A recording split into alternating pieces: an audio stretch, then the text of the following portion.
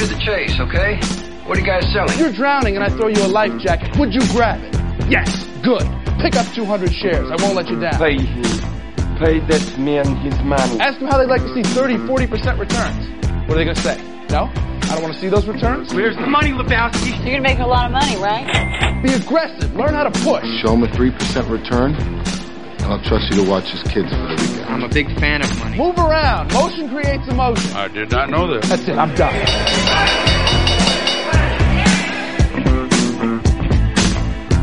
Wallen Ropex Action Jackson. I'm Tom Allen, Matt Weber on the board. SP Futures down 54. Days Futures down 196. It was kind of afraid of this last night, Mr. Weber. The big down day on Tuesday.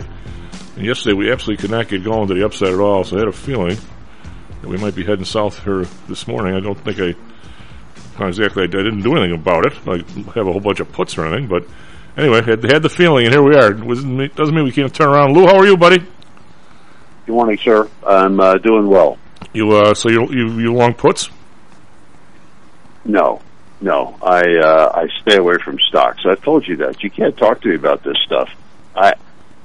Do you still have that mouse pad with all the pseudo pornographic stuff on it? Yeah. With all your terms? That just shows you A, where my mind is, and B, my total lack of understanding of the investment business. The double Dutch Irish sandwich, or yeah, that's the double split straddle. Yeah, the butterfly spread. There will be there are people that will see parts of the Kama Sutra in every sort of figure. You just might be one of those guys. You know? I actually tried to take that. I actually took that mouse pad back to my office when I was working in Chicago and had it on my desk. And one of the associates looked at it and could not see the fine print, could just see the boldface stuff, and said, "Is that some kind of sex guide or something?" And I said, "Okay, this is out of here." Sex guide for the very flexible. But for the readership or listenership, Chief published in the days of mice and mouse pads, published a promotional tool that purported to describe the various investment mechanisms that they specialized in, and it was terrible. It was actually very educational. It was something you could not display in any office, and that I'm aware of. This was back in the aughts, before everybody got really crazy. Let the record reflect that every one of these things was a chart that said, okay, how does a straddle perform? How does a covered right perform? A protected put? No, man, you're going to get us banned by the FCC in about 3 seconds. Oh, don't even talk anymore about it. Well, I don't think. I'll tell you what. For people who've had this market go down on their face, a protected put was not a fetish. It was a necessity. Oh no. There's no doubt in my mind that these were legitimate terms. It just, when you read them without context, specifically without investment context, it looked like something out of an old copy of Hustler. And I was not, my wake-up call came, like I said, when I had that thing on my desk, and one of the associates looked over and said, "Wow." So when you saw the one like straddle, you go, "God, I like the straddle," but you were not thinking at all about the option position. Don't even get in there, man. Every single thing you say in regard to that mouse pad is a double entendre, and I am biting the inside of my cheek to keep from blurting out something horrible. God. Well, this is the worst first half of the year since 1970, Lou, so we got that going for us. I absolutely believe that, and I'm perfectly happy to pin it on the president, although I realize that's not fair completely. But I do pin the energy stuff on him, and that's a big part of why we're having such a miserable economic performance. Why? Just out of curiosity, let me get this up here, because I have just the thing in mind for you, Lou. Why, out of curiosity, to intelligent people, which I certainly put you in that category, constantly when they feel some way about somebody or something, sort of blend time and let me find this thing here. Where the hell is it? Crude oil and natural gas rotary rigs in operation. All right, going back to 1973. Well, there's been like 3 or 4 boom and bust cycles in this, maybe 10. So, and when you go back here, there's a spot in 2018 when our man Trump was in office, where we were up to 1,100. We topped out at 1,077. Call it 1,100 rigs, and somewhere in there, didn't he essentially cut a deal with Saudi Arabia because Saudi and the Russians were pumping allegedly all the oil they could to put our what do you call the guys, the frackers out of business, and oil went down to $30 a barrel and $28 a barrel, and actually the futures traded below zero because of Interactive Brokers' crazy risk management thing on the futures, and they actually sold stuff below zero, which was crazy. And he cut some deal and said, we're not going to send you weapons unless you cut your oil production because you're killing us. From that day forward, he didn't say that. He didn't say that to the Russians. No, the Saudis. Number one, the Saudis. So let's. I mean, all right, but from that day, okay. We don't. Here's the difference, and here's why I am happy to pin this on Joe Biden, because he said he was going to. Trump never said he was going to declare war on the fossil fuel industry. But Joe Biden did. Joe Biden said he was going to destroy it. Right, okay. So I'm giving him credit for what he said he was going to do. All right, just let the record reflect, as you attorneys would say. By the way, I'm with you on the ridiculous signals that he's giving that industry and why our ramping up is a little slower, maybe a lot slower than it ought to be. But just while we're on the subject, we went from 1,100 rigs in 2018.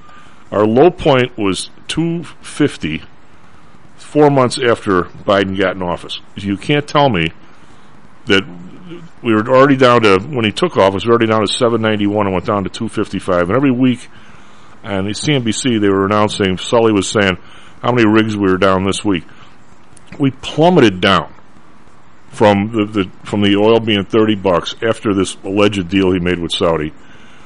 We plummeted down to where even if Biden was Mr. Energy, 80% of this would still have been there. Now, I don't agree with anything he's done regarding the energy area, but the effect of it, if you don't like the guy, the effect of it you think is massive. If you do like the guy, or have no opinion like me, I think that we're cranking up 30, 35 rigs a month since that low point, which is somewhat slower than we did in these past episodes. So it should be 45 instead of 30. That I'll pin on Biden. But you can't. Well, you can't pin. I'll also pin on Biden, and I'll pin all of it on Biden. Well, you will. He said he was going to do it, but I will also reasonably pin on Biden the refinery impact, which is really what's driving our gas prices right now. Okay. And I mean, he basically told everybody with this, I'm going to shut down our fossil fuel business. He encouraged our energy companies to turn their refineries off. Now, do we and convert them? And that's what happened. Convert them to what? Guess what? We don't have refining capacity anymore. Lou, I'm going to say that the one thing that is making a big difference is we are exporting distillates, which we didn't used to do. That to me is one of the biggest things. And secondly, we're grinding up from the, I'm going to say, half Trump, half just business cycle. You go back here to 1998, we were down to 600 rigs, and then 3 years later we're 1,100, then we're down to 600 again. This is how that industry's always worked. When prices are low, prices are comparable to what they are now. But my point is, when stuff was low, nobody's making any money. Nobody puts any rigs up. Everybody sends them overseas or does something with them. And all of a sudden, prices go up and they scramble. It's been a boom and bust business. What you're seeing is, but it hasn't been this extreme. And what you're seeing, frankly, is a boom and bust cycle overlaid with a regulatory environment that actively discouraged investment in this business and has actively promoted higher gas prices because the wizards in the President's Department of Energy believe that it is necessary to force the American public off gasoline When did I ever say I agreed with their program? I absolutely do not agree with it. No. I understand. I'm just making a point. What your boom and bust cycle is correct. We haven't seen gas prices this high on boom and bust cycles. It's in the city of Chicago. It's particularly bad now because of the regulatory initiatives undertaken by this administration. All right. Just as we're pointing fingers, which I'm sure if it was a Republican in office, Chief, all right. I think you just need to step back and say, this president promised us exactly what is happening right now. Did he not? Look, I know that these guys, that this is their mantra, but in the city of Chicago, 33% of the price of the pump are taxes. They're the biggest winners on this. Illinois is the only, there's 7 states that charge sales tax and the other taxes. How much do you think they're making out on this deal? But that sales tax has always been there. Again, it hasn't been this But it's the bad. multiplier. There's 2 things here that are real issues. Well, if for me, just looking at this as trying to be a economist from the outside is, all right, the last time oil got to $110 a barrel, gas was $4, and now it's almost $6. Right now, there's a problem. There's someplace, obviously. Now, you look at the RBOB, which is the unleaded gas in New York Harbor, refined unleaded gas, which is the one we talk about. It's $3.95, $4. Normally, there's an 80 cent, roughly, I'm not an expert on it, markup from that to your station. Maybe a little more with the taxes in Illinois.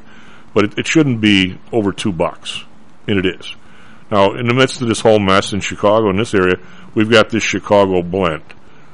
And we know that the refinery's been playing games forever. You put the refinery down just when you don't need it. I don't know the answer to, have there been any refineries that have actually shut down? I'm going to say probably no. Or maybe if it's 1 or 2, I don't know. I mean, to increase refinery capacity. It's also incorrect to say that there have been no new refineries anywhere in 50 years, which isn't to say that the ones that we haven't doubled and tripled capacity, because the only place anybody lets anybody do any improvement is one that's already there. You couldn't build a new refinery. I don't care if it was Attila Hun or Solomon was the president. You couldn't build one anywhere. We can't even build a recycling center here in Chicago because nobody wants it near their place. I mean, you're right, Lou. There's all kinds of weird crap going on that's causing every conceivable industry, not just oil, in this country, to not react in a way that normally we react. So I would say that this is a classic example of a regulatory state response in which the regulators have a specific direction that they want things to go, and public welfare, benefit, market forces, whatever, be damned, and that's what's playing out. I'm going to say that there's a guy who comes on my show a real lot, and when he doesn't have his anti-Dem mantra on, is a really bright guy. You look at this guy, Lou Michaels. You look at your this thing with the infant formula. You have been the person who has described that, what is going on there, absolutely to a T. There's 4 companies. Why? There's only 4 companies. It's infant formula. It's not steel. There's 4 companies that, because of the 89 law, over 50% of the stuff is bought by government. You were the one that says we have a fascist system, 3 or 4 companies in every industry with their nose up the ass of government. You are absolutely correct. That's the problem, and it's been going from every conceivable administration going back. And so taking that as a given, that's our baseline. When you have a government that says, I'm going to shut this down, and we're going to take steps to do that, you then see that the response, the artificial market response generated by that regulatory state, you see the market response occur. And that market response was to say, we're getting out of the gas business, the fossil fuel business, and moving into renewables. And I'm not making this up. I mean, according to, I'm not I'm not out there inspecting refinery sites. I'm just telling you what I've read in the press from what I consider to be reasonably reliable sources. And I read across a fairly wide spectrum of commentary, so I try not to get too hooked on to National Review or some other conservative site, just like I don't try to get too hooked on the New York Times or the Post. But reading across those sites, I understand that refining capacity dropped dramatically in response to the president's call that he was going to shut down the fossil fuel industry, and his cancellation of the key line. God, my brain is just gone. The key line pipeline, the Keystone pipeline. You can tell I'm thinking about dessert. That pipeline it had nothing to do with production. It has to do with I understand that tone. But this is all the messages that this is in an industry that is totally regulated by the government. These businesses respond to what the government does, and they're trying to get ahead of the regulatory curve, and that's what triggered this drop in production, drop in capacity. Our refineries are running now hotter than they have, I think, in like 20 years at a capacity, and yet we still can't make a dent in this gas issue, fuel issue. What makes you think they're not exporting it, Lou? Pardon me? What makes you think they're not exporting some of it? Which we used to be able to do. I'm just saying. Well, why weren't we exporting it before? We used to not be able to. When could we not export oil? We've been exporting since the Trump people came into office. Okay, but so all things being equal, this looks like this move by the Biden people, who honestly, every regulatory thing they touch gets screwed up. I'm with you. They don't have the expertise to understand the ripple effects of what they're doing. Right. The only thing we're with Germany, shutting down its power plants and going to renewables and making itself absolutely dependent on Russian gas. We're with that. So that when Russian gas gets turned off, and this goes back to that point I made last week about soft power, Chief. Our soft power was, in many ways, tied to our energy production. Turning all that off has this ripple effect through our economy, and literally nobody in that administration understands or wants to understand the implications, the long-term implications of us saying the largest economy in the world is going to stop using oil and petroleum products. Well, they're out of their mind. We know that. But the point, Lou, I'm saying is that there's stuff going on here that's been going on for like a real long time. And I agree. I agree. But I think before we pin it, first of all, I know that there is blame by the Biden administration. You're preaching to the choir on that one. I think these guys are clueless. Chief, all I'm saying is, let's give them credit for what they said they were going to do. Okay, but every spot, why can't you give because I know we're going to talk second half hour about the airline issue, why can't you, before we even do this, why can't we, if this was a normal world, and I go with these kind of problems that I don't know. By the way, this is a much safer discussion than what we started the program with your stupid mouse pad. You love that. I'm going to ship you about 10 of them. I can use them now. I work from home. I can put them all over the house. Oh God! So I won't go there. There'll be coasters for my guests at a cocktail party. They'll be looking at that thing going, "What? What is this?" Oh God! But I mean, what I would really like, Lou, honestly, all this stuff's happening.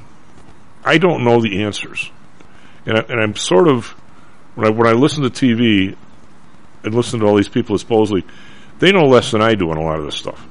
I want to know, okay, why exactly? Just like I want to know at the airlines how we paid these people $54 billion to keep people working, and here it is now they don't have any employees. I want to know, during the COVID, where obviously your demand certainly for jet fuel and gasoline and everything went way down, what did they do? Did they take money and lay people off? Did they close refineries because when we paid them to keep people there to keep them open, and they closed them anyway. They don't have any. Now, I want to know what the story. That was the point of the CARES Act.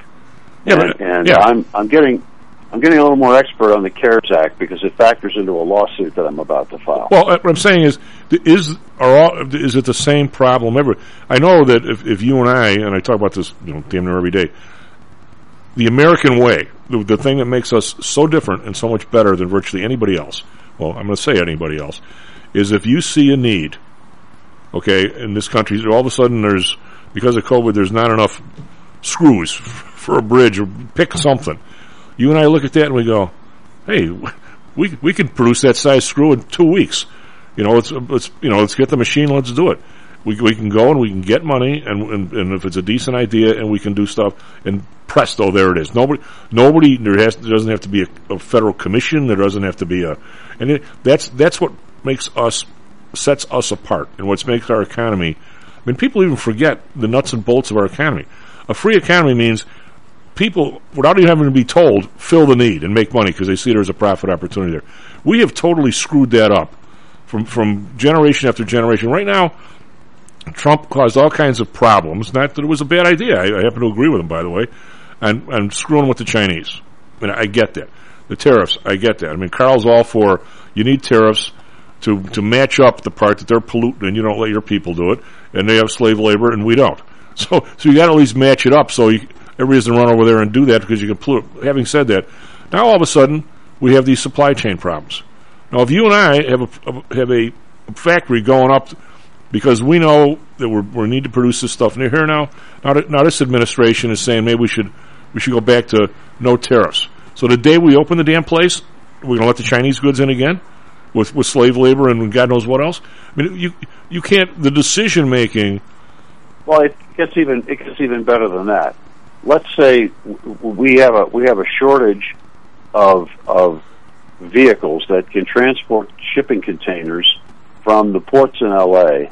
and get them out of L.A. So you and I see that need. Okay, let's get a fleet of trucks.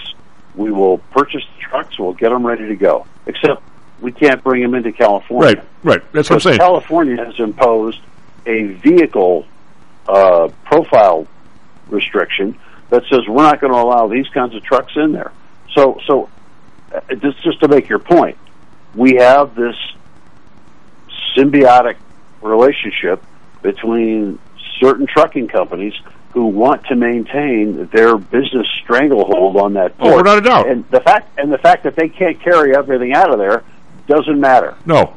Well, and you talk about California wanting to turn off their nukes and their coal plants. Now, granted, the idea that when you have renewables, the more you can use renewables instead of coal, hey, nobody can be against that.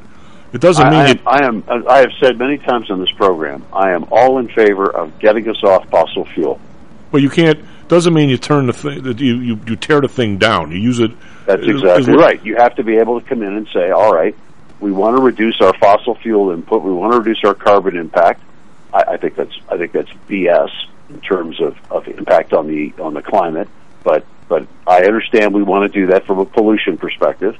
So we will start that down. But we cannot willy-nilly come in and say, okay, as of tomorrow, we are turning the spigot off on gas and oil production and going to force people to all plug their cars in overnight. The impact of electric vehicles in California alone is causing rolling blackouts because they cannot support the power surge needed to charge those things overnight. The solution to that, Lou, is if California is going to go off on their own and do this thing, you say, do whatever you want, but you're no longer plugged into the grid. You're not going to steal Nevada or Arizona power when you need it. I mean, I think there's something to that. Colorado is getting ready to turn off, the water. And that a lot of that is hydropower. And once that hydropower production drops, then we are going to be looking at real hardship. I mean, you're going to be looking at third world status for a lot of people in California whose electric world over there is not going to run. Well, when it comes down to a lot of it is elections, and I'm going to, without, we had Karen Reeves on a couple times here, and doesn't mean as I like somebody they should be elected, right? But she had a pretty serious history behind her of stuff she'd done, accomplishments. Super nice lady. Looked to me like she could talk to anybody.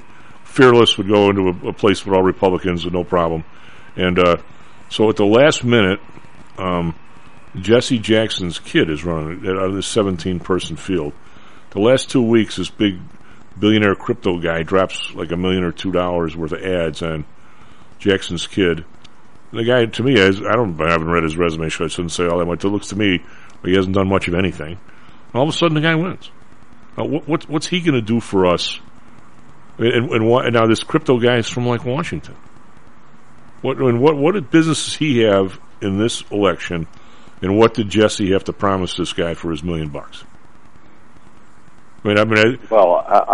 I'm going to just note that, Jesse's legacy of bothering politicians is not exactly great. No, well, my point is, but in a 17-person race, when you're having I think the turnout, Lou, maybe 20%, 25%. I'll get those numbers later in the week, but the turnout, it doesn't take much to flip 5,000 votes.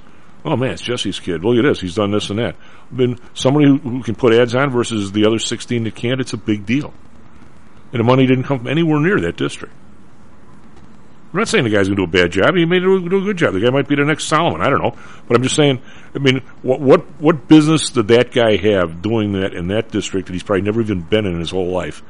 If you have an electorate that is basically uninformed or is not is represented by morons who can't get their message out, then you're susceptible to this kind of stuff. Well, the first. Why does so the issue of why Chicago residents keep returning people who are have proved themselves manifestly incapable or unwilling of dealing with the crime issue. Why do they keep returning those people to office?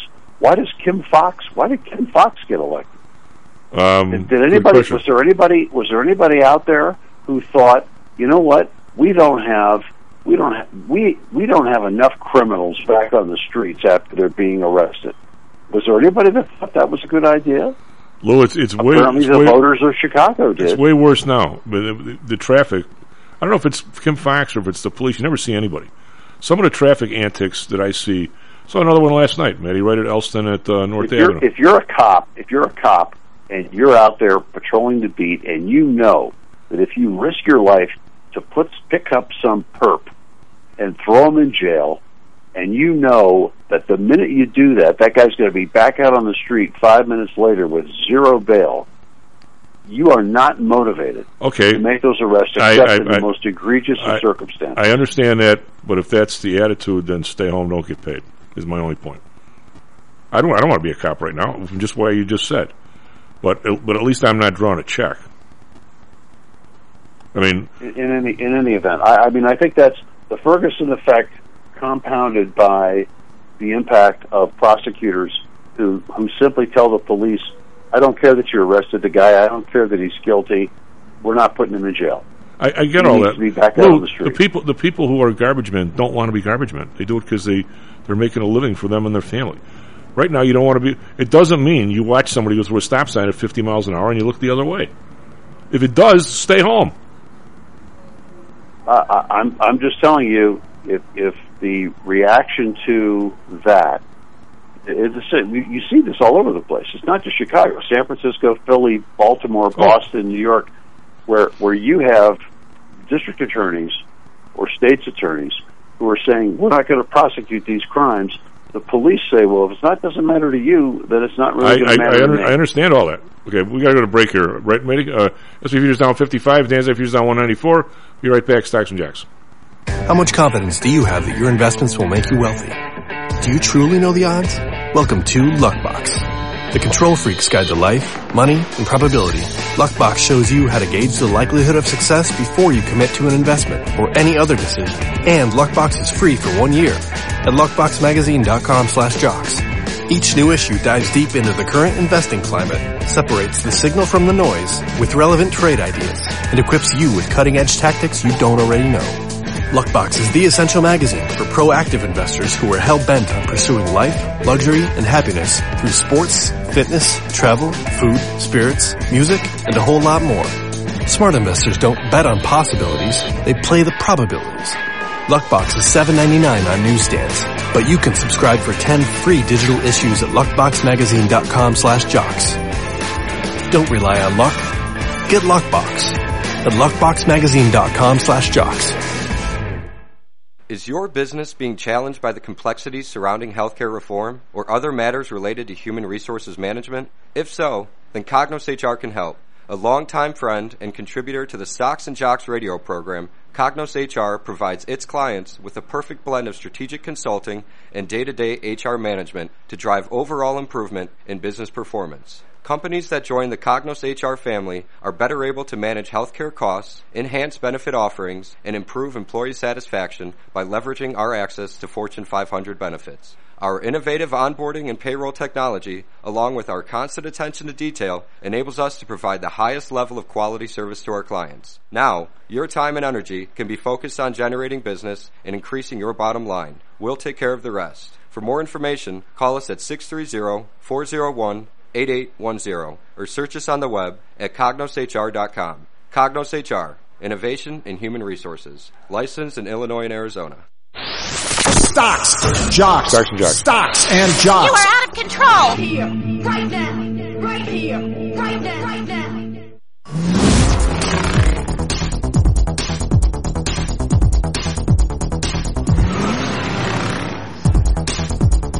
Well, welcome back to Stocks and Jocks. I'm Tom Howell. Mr. Matt Weber on the board. SP futures down 55. NASDAQ futures down 195. So not a good day here. We got Dow futures down 366. Individual stocks in the Dow, Microsoft down 471. Home Depot down 560. Home Depot and Lowe's have really been affected by that consumer confidence number the other day. There isn't a green stock in the Dow here this morning, that at least in the pre-market. Over in Europe, we've got, like my machine up here. DAX down 363, 2.8%. Ouch on that. FTSE down 139, 1.9. CAC around down 172, 2.9. So, recession concerns persist. Germany's Uniper. What's Uniper? Blue or Med? I don't know what that is. Down 14%. Must be somebody important. For Asia, we've got Nikkei down 411. It's 1.5%. We've got, for some reason, Shanghai is up 37, 1.1. Hang Seng, however, down 137.6. Yesterday was an inside day. Dow up 82, S&P down 2, NASDAQ down 3. So we had a big down day on Tuesday. Those remember during the show, we were up, looking like we were going to come back from last week's bad couple days. And we turned during the day and finished on our low, and that looked bad. Yesterday, when we couldn't come off that at all, I had a feeling today might not be so hot, and then it isn't. 10-year down 5 basis points, 304. We're almost back to 3%. Bund minus 10 basis points, 1.40, as I think the Fed is pouring money in this month. They don't want this market going down before the election, despite what they say. Japan 0.23, that's unchanged. We've got oil down 53 cents, 109.25. Brent down 63, 115.63. Natural gas down 8 cents, 6.41. RBOB, that's my point, down 12 cents, 3.69. No way that somebody should be paying $5.87 for gas. And Lou might be right as to what the problem is, but there is a problem someplace. Gold down 630, 1811. Nothing wants to go up here. Silver down 32 cents, 2041. Copper down 5 cents, 372. And Bitcoin, well, here's a problem. Bitcoin's 19,055. So whatever the warnings are, for the people that have got all kinds of margin on this stuff from somewhere, 20,000 is the number. So we're having trouble here. Eddie, what do you got for us? Traffic, weather, sports. 38 minutes past the hour. Good morning to everyone out there. We have a couple of issues on the Stevenson, both sides of the Stevenson actually. We'll start on the northbound side. If you're heading inbound, you'll run into a crash right on the exit ramp to get onto I-355, which is the Veterans Memorial Tollway, and it's backed up to Weber Road, which is exit 263, because of that crash. So some congestion as you're heading northbound on the Stevenson just before I-355. And then not too far from there on the outbound side at Lamont Road, there's a crash blocking the left lane that has the outbound Stevenson backed up all the way to Route 83, which is Kingery Road. So a couple of issues in the southwest suburbs on I-55 that has that jammed up on both sides. We also have an issue on I-80, eastbound side at Richards Street, which is right near Joliet. There's a disabled vehicle blocking the right lane that's causing a backup on the eastbound I-80. No issues on the Ryan, I-57, or the Bishop Ford. We're all quiet on the Eisenhower so far. Traffic building on the Kennedy, but no accidents to report. Same for the Edens. Lakeshore Drive looking good in both directions. Weather today, lots of sunshine and hot temperatures. Will be partly cloudy with a high of 92. Could be even warmer than that inland. Could get into the mid to upper 90s further from the lake, but lakeside will be right around 90 or low 90s for our high. Right now it's clear and 74 degrees downtown. For our Phoenix listeners, partly cloudy skies with a high of 104 today. Right now it's clear and 88. In sports, the Cubs blew out the Reds last night at Wrigley. 8-3 was the final. White Sox lost to the Angels 4-1. Ohtani struck out 11 in his start last night. Diamondbacks were shut out by the Padres 4-0. Chief. So just to make things even, Lou, I saw two amazing traffic episodes. Oh, and the Stanley Cup parade here in Denver is going to go today. Oh, nice. Yeah. Did you catch Avalanche fever, Lou? I'm sorry. Hockey here is not like hockey in Chicago, and as big a deal as the Blackhawks are in Chicago, the Avalanche here, they have a nice solid fan base, but it's not like Chicago. Yeah. Denver is not the sports town that Chicago is. Yeah, I mean, I've always said that if you are a warm weather city or a city like Denver that has the mountains, you can't be a sports town. You just can't. There's other stuff going on that people are doing. Whereas if you're in the north, if you're in Boston, if you're in Chicago, if you're in Philadelphia, sports is like life. It's crazy. So what drives the Denver sports scene is the Broncos, and that's because that franchise has been here for a while, and it literally was the only game in town until the 90s or so. Yeah, the Rockies came in, I think, 93, right. 94, something like that. Yep. And the Nuggets. And so, the Nuggets were before that. The Nuggets have been around a while. Yeah, they've been around before. They've been around a while, but they were a minor, distraction. Yeah. And basketball has even less of a presence here than any other major sport, for whatever demographic reasons or whatever. But the Broncos drive the sports talk in this town, and there are really no other competing narratives that have arisen on this. I think you're going to have to get a much larger population here that's not out walking all over the place or hiking trails or going out to the mountains for the weekend. I think you're going to have a larger population base that's not involved in that kind of thing to get more support for this. Well, Lou, your college hockey segment here is your especially going back a few years, your college hockey base is way bigger than it is here in Chicago. I mean, the University of Denver was one of the top 10 teams in the country when I was in college, or maybe the top 2 or 3. I mean, Colorado's always had a team. That's correct. Yeah, that's correct. I mean, what's hilarious here is how big college hockey is. So you had Denver, you had Colorado College down in Colorado Springs, a small liberal arts school that produced huge hockey programs. The Air Force Academy had a hockey program that has played in the Frozen Four, multiple times in the last 20 years. So yeah, the college and local hockey is big here. But again, I came from Minnesota. It's nothing like it is there. So the long-winded answer to Maddie's question. I was aware that the Avalanche was doing well. I watched the highlights. they're a good. They had a great season, and they're a very good hockey team. But I wasn't. Well, all over myself. the team they beat was spectacular. Tampa Bay, they've won 2 years in a row, and I watched them mop up everybody in the Eastern Division. I didn't think they could be beat. They got the first 2 games, they got spanked, but they didn't belong on the same ice as the Avalanche. Yeah, well, the big difference, I think one of the big differences was the penalty killing that the Avs were able to perform throughout the series. The other thing that I sort of drives this from a business perspective that I'm interested in is the fact that it's been 2011 was the last time a Canadian team was in the Stanley Cup Finals. Well, it's been a long time. Something like that. And still Toronto. Canada and hot. I'm still saying Toronto. A ticket to Toronto is the hardest ticket to get damn near in the hemisphere. Even though they lose all the time. I'm sure that's true. But for the Canadians, the idea that their hockey, their national, what they consider to be their national sport, it's actually lacrosse, but what they consider to be their national sport, it can't maintain itself within their markets, and they've had to sort of understand that as hockey has expanded in terms of its economics, the influence has flowed south of the border to the U.S. and especially with the importation of Russian and European players.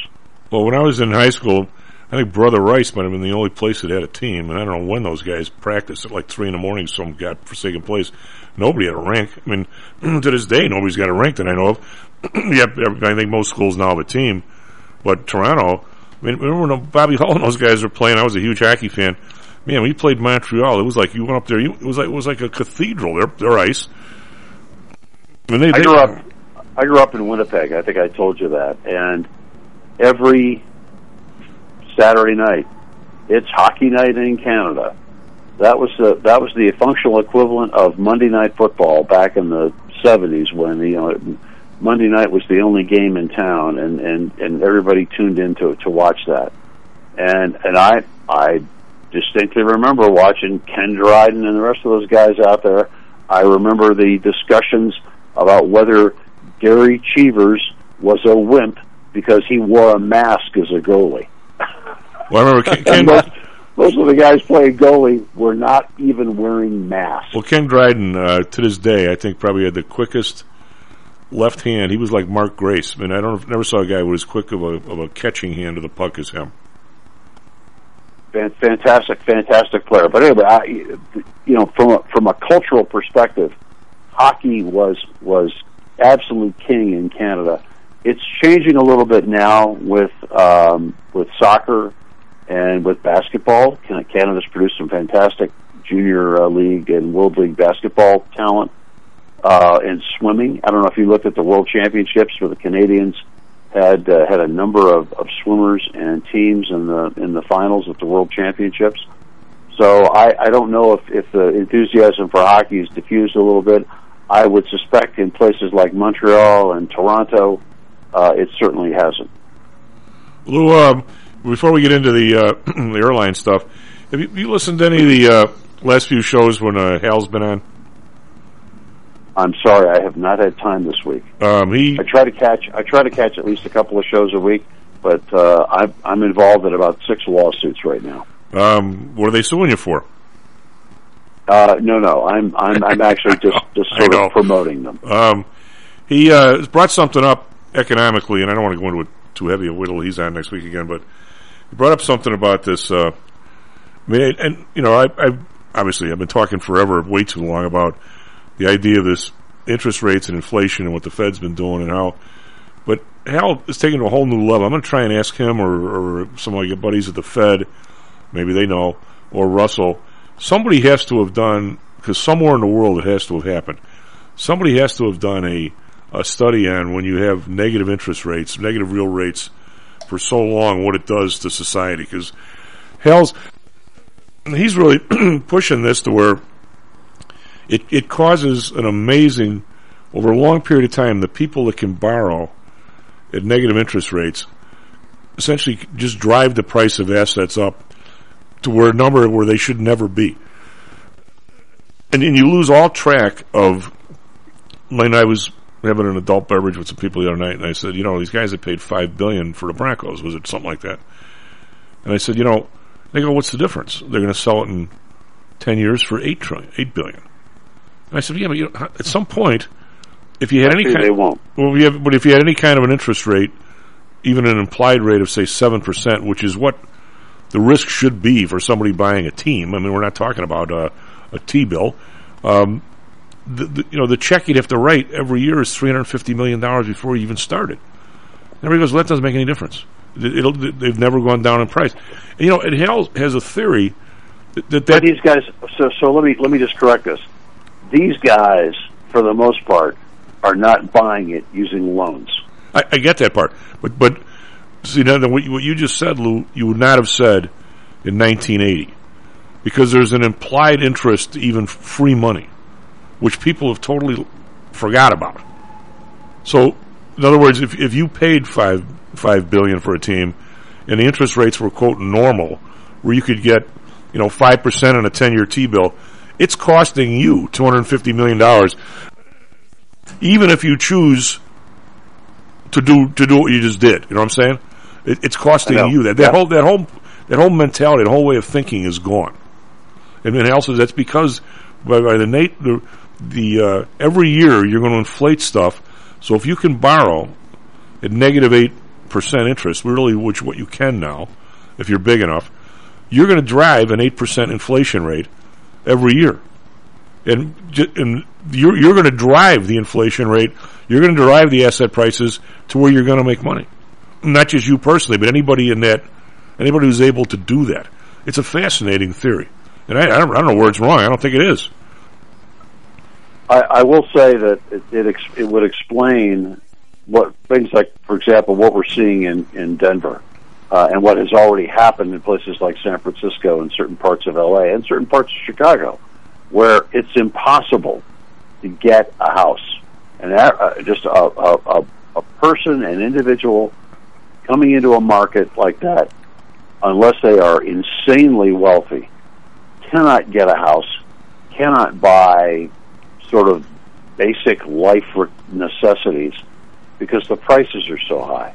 And so in Denver, as this market rolls through, and it's already happened in San Francisco, the only people who can afford to buy homes are the super elite, who can leverage the financing for a $2 million or $3 million 3-bedroom home, or investment companies. And that's one of the reasons you see places like BlackRock buying up all these homes. Well, but his point goes a little further, and then we'll get off this subject. But what he's saying is, even if you can buy a place for $1 million, even if you don't have the $1 million, if somebody's willing to lend it to you at 3% when the inflation's 10%, you're going to make out like a bandit, because it's going to drive the place to be $2 million 10 years from now, and you're going to make money. Correct. Because of the negative part of the interest. Every year you're gaining 7%, because your inflation's 10 and your loan's 3. But you have to be in a specific economic position to take care of it, to be able to take advantage of it. And you have to make sure that your timing is perfect and the Fed doesn't change policy in the meantime. That's a problem. Exactly right. All right, what about, what are you doing with the airlines? I was talking a little bit yesterday that a lot of what's happening, and I sent around that article yesterday, I don't know if Manny wants to tweet it out, but it's about the airlines. It's a Washington Post article, and said they've basically gotten $54 billion, and a lot of it has to do with, I mean, I don't know, the politics of it, but it seems like it's the one article I read where a lot of the numbers were in there. And the question is, what did you like the part about, this is for those listeners, I don't know if in the last, what was the second one, Lou? In the last 10 years, where the airlines have had the most profitable era ever before COVID, 80%, 85% of all the cash flow went to buy stock back, not to buy any planes or anything like that? How do we not? But I saw that number, but I don't know if the well, two things. Number one, it did go to buy stock back as they solidified their economic position. The pilot shortage has been on the radar of the airline industry for at least 8 years. They've known demographically they are not getting enough people coming into their training pipeline or coming out of the military to be able to supply the demand that they're going to have for routes and for aircraft. And and the way they responded to COVID just exposed all of that. Bottom line is this. At some point, we're going to start automating aviation. And we're going to start automating the flying for this so that we don't need fully qualified pilots to be in the aircraft. That's going to happen eventually. And so some of the freight shippers are counting on that. The second thing that's happening is that they're going to try to. I think you're going to see a move to reduce the number of bodies in the cockpit. So how many? None? In response to aviation. Maybe we can put a half a person in there. What do you think? Well, I mean that's the discussion you and I had last week about integer analysis. Right, but the bottom line is that the bottom line is they took the money. This actually relates to one of the cases I'm involved in. They took the money, and the deal was with at least one of the airlines that I'm familiar. The deal was you can't start laying off people, permanently firing people, until either, I believe it was September 30th, 2021, or until the money runs out, whichever is later. So this particular airline and a number of others started making noise about firing people who weren't vaccinated after September 30. They went right after the deadline, and then they said, okay, we're going to start firing people now. And one of the things that the union failed to do, ALPA, the Airline Pilots Association, the union failed to go back to the airlines and say, what's the status of this CARES money? How much of it do you have left? Do you have any left? Because if you've got any left, you can't be firing these people. And there's never been by the unions. There's never been a demand for an accounting, which I think they are perfectly entitled to do. I think we need one countrywide. There's never been a demand for an accounting on where that money went. But the bottom line numbers are, they got $54 billion that the population thinks that they got to keep people ready to go when the COVID got over with. At the end of the day, they're short 42,000 employees. Isn't that the number? They did not use it to keep people ready to go. They used it to put people on furlough to maintain operations, but they did not use it to keep people current in their airplanes. Well, you and I would have thought that was why we gave them the dough. We gave them the dough to prevent them from firing or shutting down their operation to the extent that it would have been very difficult for them to restart quickly. Well, and even with the money, they have not. And I mean, I've got clients right now, Chief, that are going to be walking picket lines at in front of Delta facilities in Salt Lake City and Atlanta and D.C.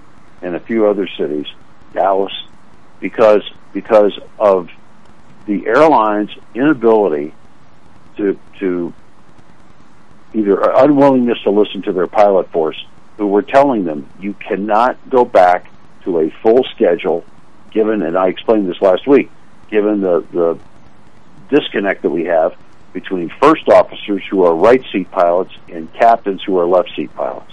We don't have enough of either one. There's a huge imbalance, and so we have to have time to adjust that, to get people in the pipeline trained back up again. You can't go back to a full schedule. And the airline apparently said, we can make it up with pilot overtime. And they can't. They can't. And that's why you're seeing, I mean, what did Delta just issue for the 4th of July weekend? Something like an unlimited ticket swap capability, where you can change flights, cancel flights, move flights around, change your reservations with no penalties for the entire 4th of July weekend.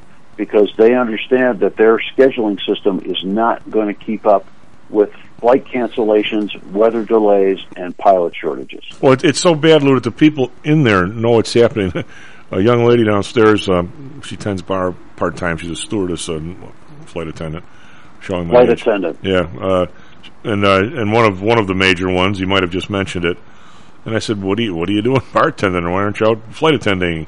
And she goes, oh no, I called in. And I go, why? She goes, because I didn't think we had a crew back, and I wasn't going to spend my weekend in Carolina. Okay. She goes, I didn't think they were going to get me back. Yeah, well, and of course, the problem with the flight attendants, and this goes to the pilots too, is when they're not flying, they're not getting paid. They're not getting paid until the door in the airplane shuts. Well, what happens if they get if they land? If they're supposed to go to Carolina in the morning and back in Chicago in the afternoon, and they're stuck in Carolina for 2 days? What happens? Do they get paid there? Do they get their hotel rooms? They get their hotel room. They get their hotel room covered, but they're not being paid, or they're being paid on some ridiculously low rate. Well, I mean, it is. What you're seeing is a confluence of their union mandated work rules, which the airline has agreed to accommodate, overlaying this chronic shortage of people. And the chronic shortage of flight attendants, they can make up for in a much more expeditious way than they can make up a chronic shortage of aircrew, flight, pilots. Well, Louis, and so this delay, this lag, a responsible business would have said to the public, we cannot fly our full schedule. Here are the airplanes we've got. Here are the flights we can accommodate. Fill them up, and after that, there ain't no more. Well, Lou, but the opportunity to make revenue is simply too overwhelming. After 9/11, Lou, the idea that these guys have been in business for 60 years and couldn't make it a month without going out of business. They didn't have any cash stored up. Everything's leased. Everything was paid out to management and whatever. Here we are, how many years later, and it's happened again. And after their best decade ever, Lou, I think if you and I were on the board there, we would say, look, while I'm here at least once a year, let's show up with a check and actually buy a plane instead of buying our stock back. Everything doesn't have to be leased. We don't have to be leveled to the net. What do? They hold us down, they waterboard us, they hand us a bunch of stock options, and we never say a word again the rest of the time we're on the board.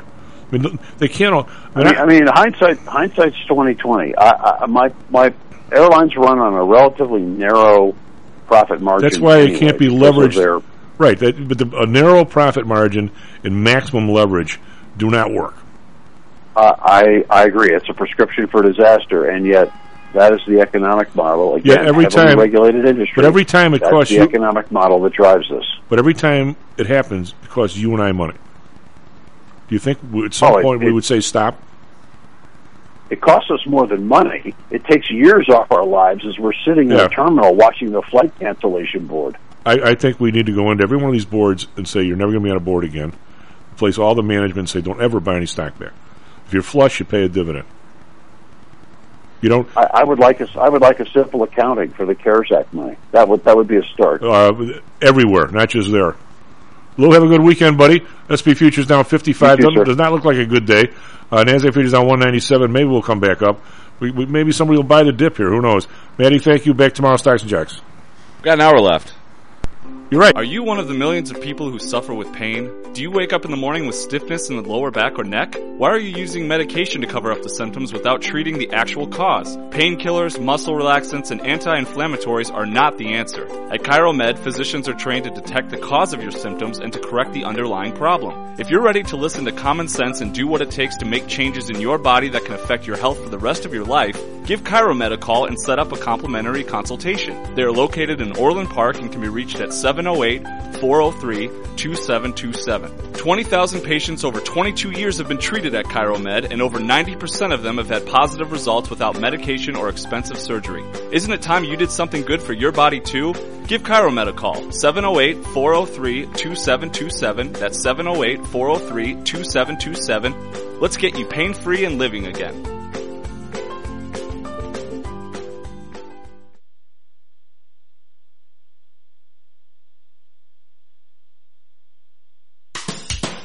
This self-directed trading is a lonely job. Online trading is not as easy as point and click. No, it's not. Everyone, even professionals, need to share ideas and think out loud every now and then. That's what I like about PTI Pro Direct. Their staff of former option floor traders really helps me choose the right strategy for trading option volatility and plan the time decay for my covered writing program. Yep, nothing can replace years of trading experience to stop you from making that dumb trade and for saving a few bucks. We've all been there and done that. Yeah, I have access to all that great trading advice and experience for just a penny a share for stocks, $1 for equity options, and $1 minimum a trade. Our clients at PTI Pro Direct can call when they need a little help on a trade or just to talk about the market in general. We trade every day. We love this stuff. That's what I like most about PTI Pro Direct. Cheap prices, along with great advice from real floor traders. It's the best of both worlds. Tell your friends. That's PTIProDirect.com, PTIProDirect.com. Hi, I'm Audrey Johnson, an owner of HomeSource Realty and a frequent contributor to Stocks and Jocks. If you're nervous about the stock market and considering diversification, or are looking for a rate of return way better than your banks, consider adding rental properties to your portfolio. Whether it's a condo, single family, or multi-unit building, I can help you select a property that meets your financial needs. Call or text me at 708-349-3456. That's 708-349-3456. Or visit my website at myhomesourcerealty.com. That's myhomesourcerealty.com. Interested in promoting your business to a high-end audience comprised of entrepreneurs, traders, executives, and the everyday business person? Consider advertising on Stocks and Jocks. With a devout listenership covering the Chicago market along with a vast online presence, advertising on Stocks and Jocks may be just what it takes to put your business over the top. For more information, contact me, Matt Weber, at matt@stocksandjocks.net. That's matt@stocksandjocks.net. Hear ye, hear ye! The Homer Broadcasting System is on the air! Stocks, jocks, Stocks and Jocks. Stocks and jocks. You are out of control! Here, right now, right here, right now, right now.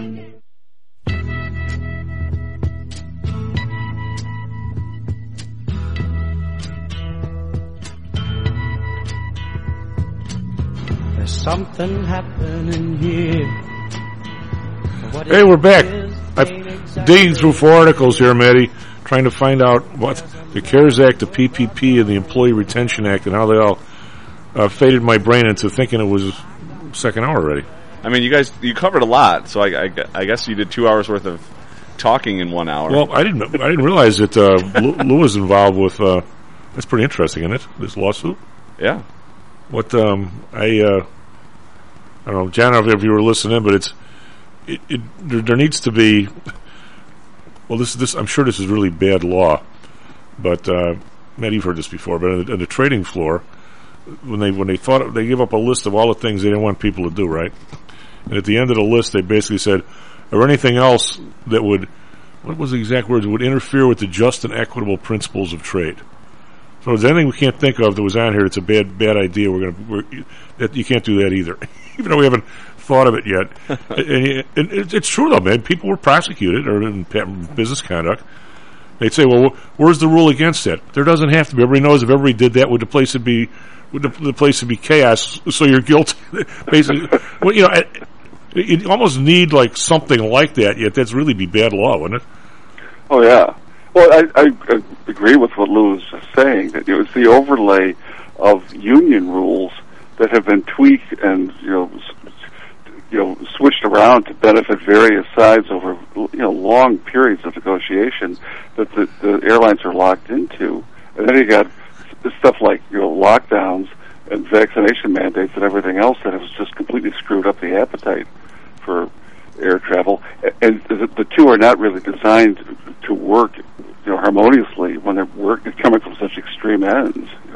You're trying to control or kind of keep the employee end of it under strict observation, while you got all you're trying to do is get planes up in the air and not have to cancel them at the last minute and have disgruntled customers everywhere in the world. It doesn't look like it's meshing very well at this point. Maddie, do you have any idea? Did you fly more than I do these days? I don't know. Was it never assumed? You're going to ask out of yourself and everybody else. I just assumed that not that you would ever want to do it, that if somebody gets hired, if you hire Maddie Weber as a pilot. He's going to be a co-pilot for a while. Someday he's going to get enough hours, enough takeoff and landings that you're going to be, you're going to be crowned a pilot, and you can move over to the other seat. The thought never crossed my mind that in a pinch, if they were willing to pay the same amount, and when a co-pilot gets sick, that you can't go back over to the other side, that somehow you forgot all of that. I never dreamed that you couldn't do that. Did you? No. I guess you wouldn't normally want to do it because the co-pilot, I suspect, makes less than the pilot. But in a pinch, the thought that if you say, all right, hey, Joe, there's two pilots and not one a co-pilot, as long as I pay you the pilot's rate, what, he's going to say no? I never even thought that was a consideration. That's the downside of the union, because what it does, if you think you could just take somebody who's got a skill set that exceeds, the co-pilots, and just put them into that slot, no. This is the work rules are such as you have to keep work available for the people who don't have, full pilot credentials. And if you're using pilots to fill those spots, well, we got trouble here. Here's a grievance coming down the pike. So, yeah. Well, if you made the guy do it at the co-pilot's salary, I could see where he'd be pissed. Yeah, even if paying full salary, I think it's looking at union trouble. Well, yeah, it's like paying a non-union person to do a union job. But you never know. Pretty much the same thing. Whenever you have these union negotiations, though, you never know who had the egregious idea in the first place, the company or the union, where you ended up with a quid pro quo on the other side that doesn't make sense. You never really know unless you were sitting there, right? Well, a lot of these are dreamed up at times when it seems like there's no clouds on the horizon, that there will always be, free travel. By that I mean that you won't be restricted in where you can fly or if you can fly at all, and that you won't have snafus like we've been seeing, where you got deliberate restrictions on qualifications to fly that were never negotiated. And probably should have been a long time ago, but never were, about having vaccine status approved and everything else. None of this stuff really has been taken into account. So you've got a system that is designed to come to a grinding halt. Well, you've had, fortunately or unfortunately, you had a huge stream of wars that just gave you all kinds of pilots. My uncle was a fighter pilot in World War II, and I said, how come you didn't become a pilot? He goes, United, they didn't want anybody from a fighter pilot. We were all crazy jockeys. They wanted guys with multi-engine experience that were used to having a crew, and that's the guys they wanted. They didn't want some crazy fighter pilot. And he said we never even applied. And Korea the same way, and Vietnam same way. There was all kinds of people going back and forth in multi-engine planes to Vietnam and bombers and everything else. There was a steady stream of those people, and now all of a sudden there sort of isn't, right? Thank God. Right. You just wonder why everything doesn't seem to be. I can't get over the financing of those places, and that they leverage everything. The thought of buying a plane for cash never even. And it wasn't that long ago that buying your stock back wasn't even legal. Now that's all you do with all your money. I just don't get it. But what I was doing there, I was trying to get. Now those guys, they were part of the CARES Act, right, Jan? Now, did they also get PPP and an Employee Retention Act too, or if you got one, you didn't get the other? I'm trying to figure out where they were exclusive. Although I could be wrong. Yeah, I don't. At our end, bleed through on those. It's the smaller company, well, not just the smaller companies, but everybody, even law firms and everybody. You go through a whole list in Illinois. There's hundreds of 100-some thousand firms got money in a PPP Act. Nobody, like the airlines, weren't in the. There's not an airline in there. They were covered by the CARES Act. Again, we need somebody, I guess, to explain all this. And then the Employee Retention Act was something on top of both of those other ones. Right. And but it's massive amounts of money, and is all of it been spent, or by the government or not, or did some people did the amount of people that applied for this equal the amount that was there, or is there money left? Or I think there's still supposed to be money left, isn't there? Yeah, but consider how it was spent, Tom, and what problems we have now are kind of baked into the system now because of the way this money was spent. It's kind of raised expectations in a way that maybe nobody quite foresaw. But the idea was, well, if things get really tight and it matters beyond our control, the government's going to step in, and we can sit back and let somebody else worry about the finance end of it. We're going to make money no matter what. Well, California's sending out $1,000 inflation check, right? Right. Maybe you're going to try and become a terrible way to acculturate your population. Yeah. This is how we manage disasters. Matt, are you going to try and get into California with like a one-bedroom for like a month to get your check? I don't. It's really difficult to even. But we have to talk. This crypto stuff. It's reaching the real wobbly spot here, where one of the firms, the crypto hedge fund, went under yesterday, and somebody went out to talk about a Ponzi scheme. Somebody tried to borrow $57 million in a new Bitcoin to pay off the debts of an old Bitcoin, not Bitcoin, a new crypto. Do you have confidence? I honestly do not have confidence in the Fed after watching the 2007 and 8 fiasco. What I say to that means these people, there's all this money that was chasing all these mortgages, to go back to 2008, and you have to ask yourself, where did the money come from? And the mortgages were 6.5%, 6, 7. That was the number, right, Matty and John? It wasn't. We're not talking 12. So the idea that people were dying to buy these things at 6.5%, it's just not that. It's an okay investment. It's just okay. I would, if I had, a guy who was a client of mine who was 80 years old and was looking for fixed income, and I thought the mortgage stuff was good and was paying 6.5%, would I put 15% of his fixed income money in mortgage stuff? Yeah, but I mean, I wouldn't be crazy to get there. Like if it's a free ball game or something. I mean, I'm sorry, why was that? Well, the why is people were borrowing money in Japan at 2% and bringing it over here, and they were doing the ARB. But now, when you do the ARB, there's two sides of the trade. If you can't just go to Japan, borrow yuan, and turn around and turn it into dollars, unless there's another side of that transaction. If you were to say, I want to buy my dollars back 10 years from now, the interest differential is going to be in that forward contract. I don't want to get too technical on this because I think it might be over some people's heads, but every time if you went and said, like, Matty, if your company probably does this stuff. If you say, I want to buy some British pounds, I need them in 2025. The forward price is going to have the implied difference of the interest rates between the pound and the dollar, if there is any.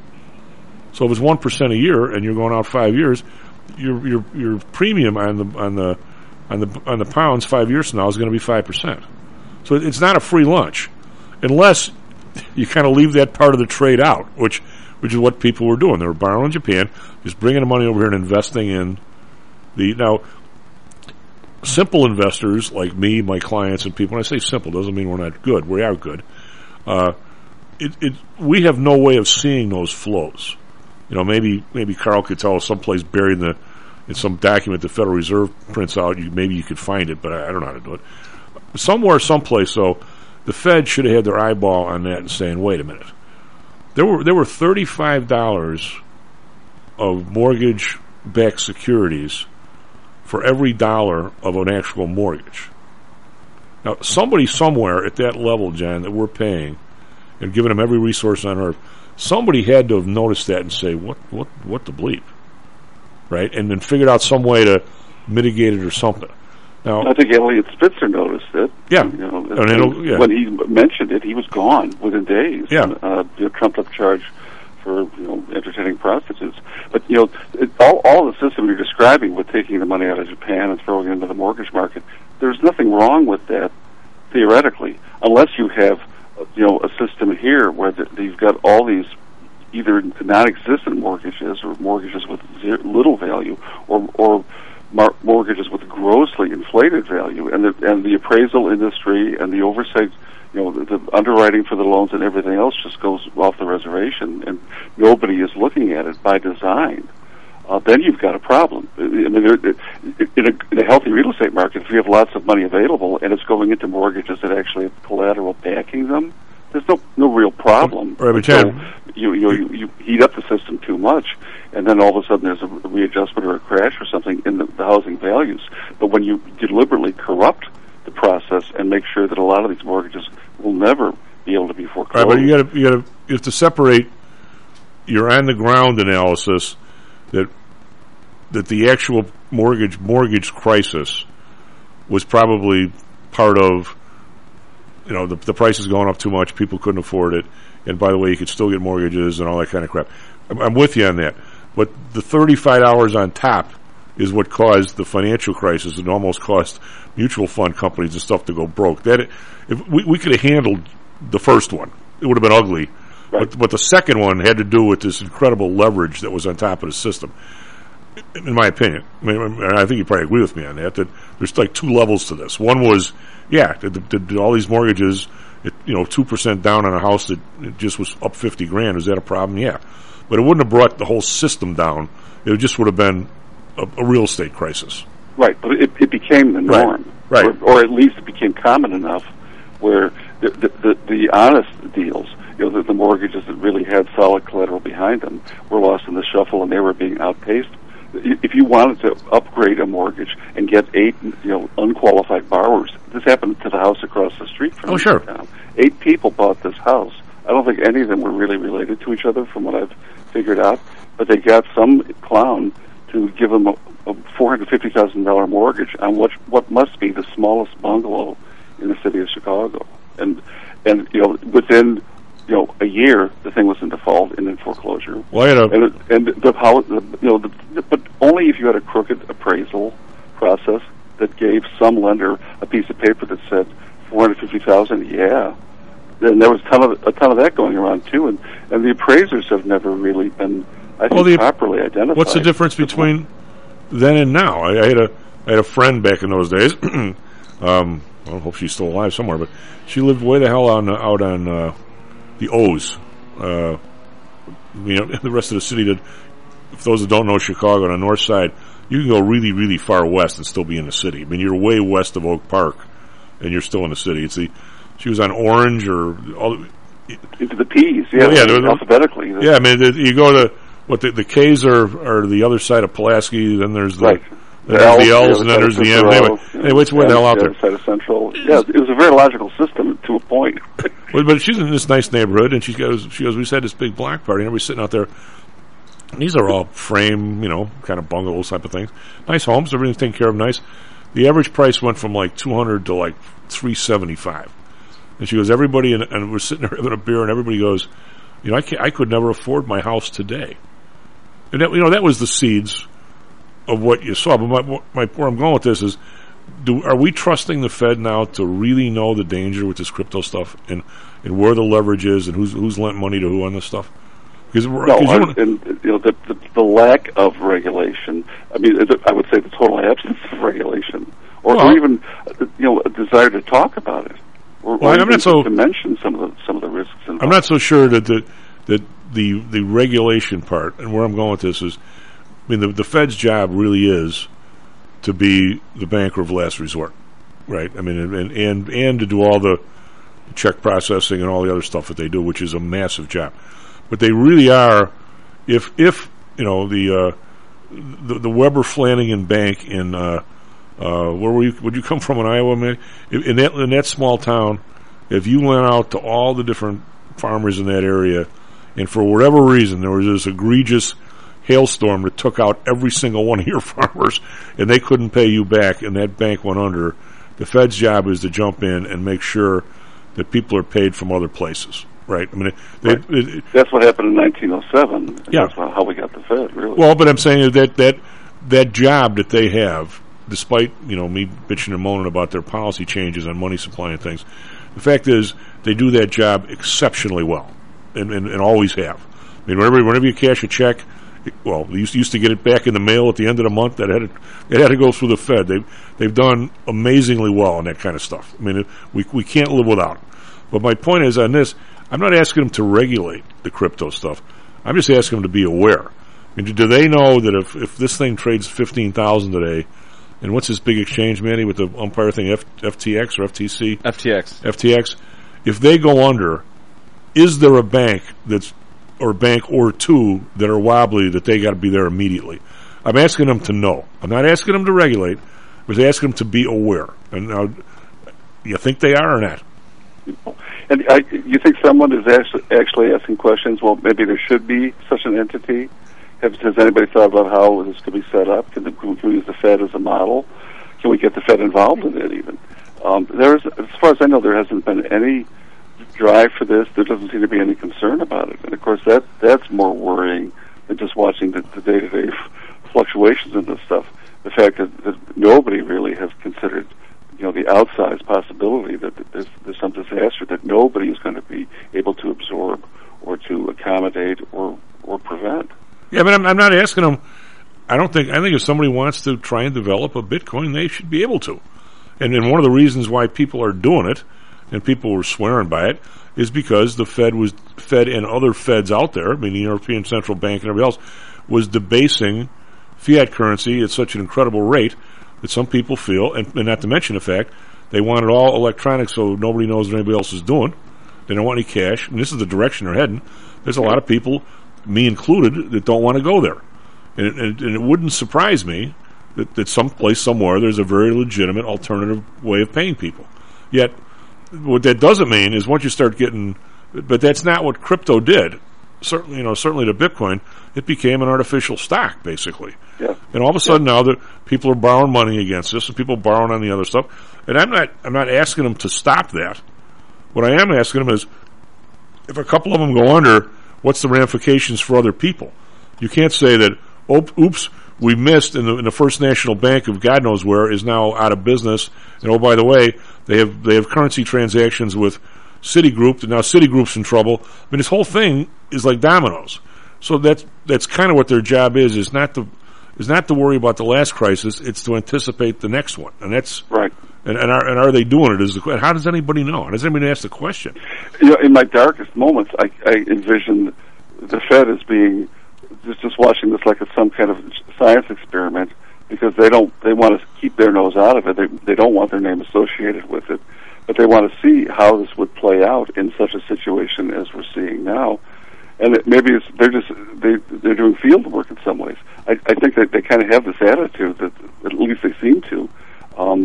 There's nothing we want to get involved in here, or to make any kind of commentary about, or put out a white paper on, or anything that people can rely on and say, here's the way this is going to be. They're going to wait till a crisis happens, and then they're going to decide, well, here's how the Fed can come in and pick up the pieces, and we'll know how to do it better the next time.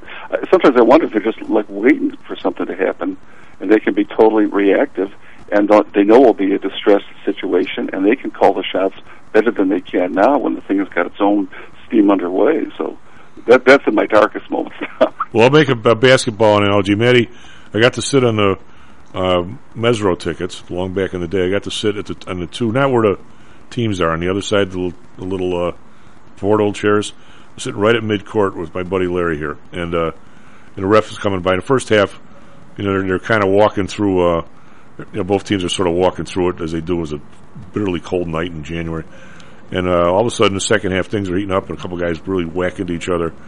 And I say to the ref, it looks like things are picking up. He goes, yeah, it looks like I got to go to work, right? And he was a good guy. The ref, I was BS with him all night, but it's sort of like, I don't really care if everybody buys crypto. If somebody buys, you can buy whatever you want. Even MicroStrategy that spent billions of dollars on crypto. I mean, if they buy all that stuff out of money they have, knock yourself out. I mean, the Fed, other than taking a look at it once in a while, they have nothing to do. And all of a sudden, you find out that people are finding a way to borrow against it.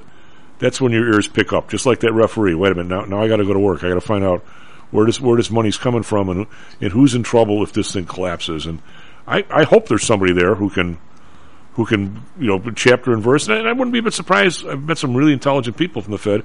I wouldn't be a bit surprised if they have an economist or two that are following this really closely. And the question is, are they even listening to those guys or even know who they are?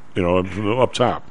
It doesn't seem like they're very concerned about what else could come down along with, a crypto crash, and what other entities it will take out. The ones that are in it just because they've got loans against it. Maybe they don't think this is something they have to worry about, but I would think a federal bank like the Fed should be concerned about the long-term effect of this if it's not paid more attention to, or if there isn't some kind of fallback in the event ABC happens, because nobody seems to want to talk about what could happen.